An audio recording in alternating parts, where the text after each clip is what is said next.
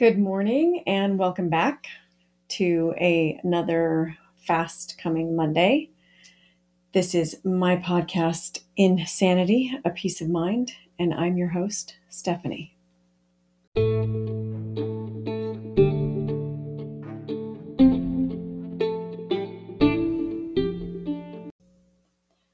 Hopefully, you listened to last week's episode, which is the beginning of a multi-part discussion on food and mood.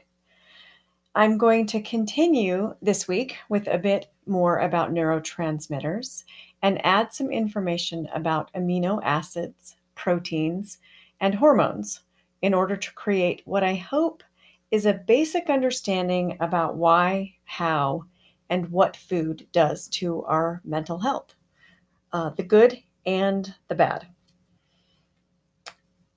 Neurotransmitters, back to a little bit about those, are chemical messengers that carry, boost, and balance the signals between our neurons and target cells. And the target cells can be in our glands, our muscles, or any other nerve cells in our body. Amino acids are a group of 20 organic compounds that share specific formation traits. They are compounds needed for building the proteins that our bodies need and then synthesizing hormones and neurotransmitters. The chemical reactions that these organic compounds are regularly involved in maintain all of our body's normal functions, and they have an impact on nearly every system in our body, including assisting in the creation and growth of muscles, connective tissue, and skin. They assist in maintaining muscle tone and tissue strength. They are active in healing and repair. They contribute to normal digestion. They provide energy for our moving, growing, and developing bodies. They help regulate moods by producing hormones and producing neurotransmitters. And they are active in maintaining healthy skin, hair, and nails. There are three different categories of amino acids. There are the essential ones, the non-essential ones, and the conditional ones. There are 9 essential amino acids, and our bodies cannot produce them. So the 9 essential ones cannot be produced inside of the body. They have to come from external sources, which, dun dun dun dun, ideally is our food, and then potentially through supplementation.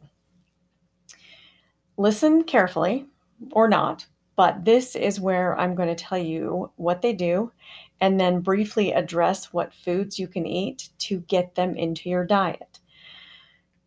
However, I am actually only going to talk about the ones that have direct impact on the functions of our brain and by extension, our mood and our potential mental health issues. So it's not all 9 of them. And I did practice how to say them because they're words that I don't usually speak, but that doesn't mean I'm going to do it correctly. The first one is histidine. It helps create the similarly named histamine, a chemical made by the immune system to defend against invading bodies, like allergens. So histamine, histidine, histidine. This helps fight off allergies. Histamine also plays a vital role in the digestive system and functions as a neurotransmitter, helping our nerves send messages to each other. This high content foods for histidine are meats, dairy, fish, beans, and seeds. The next one is phenylalanine. It is necessary in producing certain molecules that are related to mental health. It creates the conditional amino acid tyrosine and also helps produce adrenaline and noradrenaline, which are crucial in our fight or flight response. It also aids in producing dopamine, which is our pleasure center, which is how we feel pleasure. It also helps in forming memories and learning new skills. High content foods include meats and dairy, fish, beans, and whole grains. Tryptophan. Our bodies use tryptophan to create melatonin and serotonin, and these are incredibly important for regulating our sleep cycles. Serotonin also regulates appetite, mood, and pain.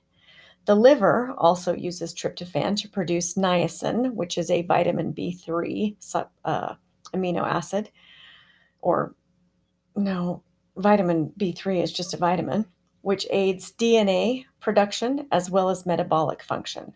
High content foods include meats, dairy, fish, beans, and whole grains. So, those are the essential amino acids, again, which the body cannot produce internally. There are 4 non-essential amino acids, and they are produced naturally in your body, whether or not you eat foods or supplements that contain them. Supplying the body with additional non-essential amino acids can prevent deficits and ensure consistent health. So, these are the ones that are produced naturally in your body. Alanine.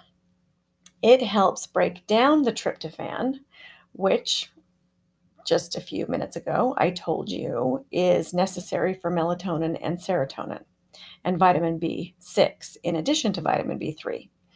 Alanine or alanine and histidine also work together to produce carnosine, which is stored in skeletal muscles to reduce lactic acid accumulation during exercise, improving performance.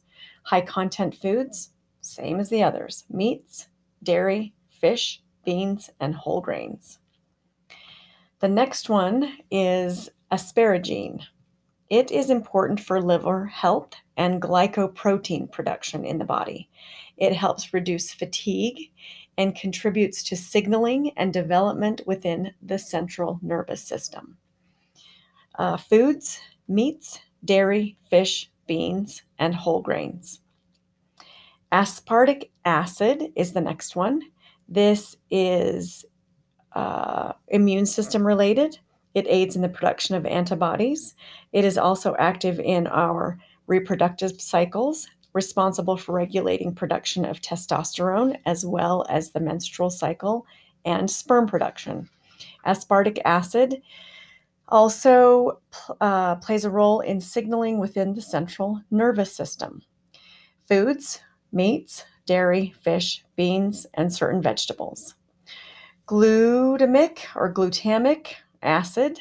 It is used by the body to create glutamate, which helps nerve cells communicate. This results in impacting on learning and memory. Glutamic acid treatments can also help people with low stomach acid levels. You can get this amino acid in meats, dairy, fish, beans, and whole grains. So we've done essential, non-essential, and now we are moving on to conditional amino acids. There are 8 of them. These are produced in the body when your body needs them, typically when you are fighting an illness or dealing with stress. As you age, if you experience extreme stress, and some potential genetic disorders are some of the conditions under which the body may struggle to create these amino acids. So again, I'm only going to describe the ones that have direct impact on mental health. There are plenty of others, and if this is a subject that intrigues you, you can look up all of the ones that I'm leaving out. First, conditional amino acid that I want to talk about is tyrosine. It is key to the production of important brain chemicals, including dopamine, adrenaline, and noradrenaline. Tyrosine is also used to make thyroid hormones, which regulate our metabolism, and melanin that gives us our skin color. High content foods include meats, dairy, fish, beans, and nuts. The other one is serine. It is found almost exclusively in the brain. It is a neuromodulator, which means it manages neuron activity in the nervous system. It also increases the effects of other chemicals that bind with NMDA receptors. Serine has been studied as a treatment for brain conditions and to combat cognitive decline, among other things affecting the central nervous system. High content foods, meats, dairy, fish, beans, and certain vegetables. Sounds like a broken record, right? All of the same foods help increase all of the appropriate amino acids, which affect positively our mental health. So, as I said before, food is the best source for amino acids. Animal and plant products alike are both effective in getting the appropriate amino acids into our bodies. However, some types of food may contain only part of the amino acid that is necessary. Some foods may contain only essential amino acids, others may contain all of them, and still other foods may only contain the non-essential types. So eating a well-balanced diet is important in making sure that we get all of the amino acids that we need. So I'm going to list them from, in no particular order, certainly not most important to least important, but these are the natural sources of amino acids that you can eat and get out of your food. Okay. You can get them in dairy, beef, pork, chicken, and turkey, salmon and tuna, eggs, are great sources of amino acids, soy products, tofu, edamame, soy milk, quinoa, spinach, kale, broccoli, romaine lettuce, beans and other legumes, and potatoes. As I went through this and learned this information, one of the things that I appreciated most is that these are foods I already eat. I don't have to make a lot of changes. But what I do need to do is tweak, add, replace, and supplement to make better use of these foods that I already eat. I also appreciate that vegans, vegetarians, and meat eaters alike are all able to get these in the foods of their choice. So it doesn't matter what your food eating preferences are. There are foods that you can eat that will give you these essential amino acids, the non-essential amino acids, and the conditional amino acids.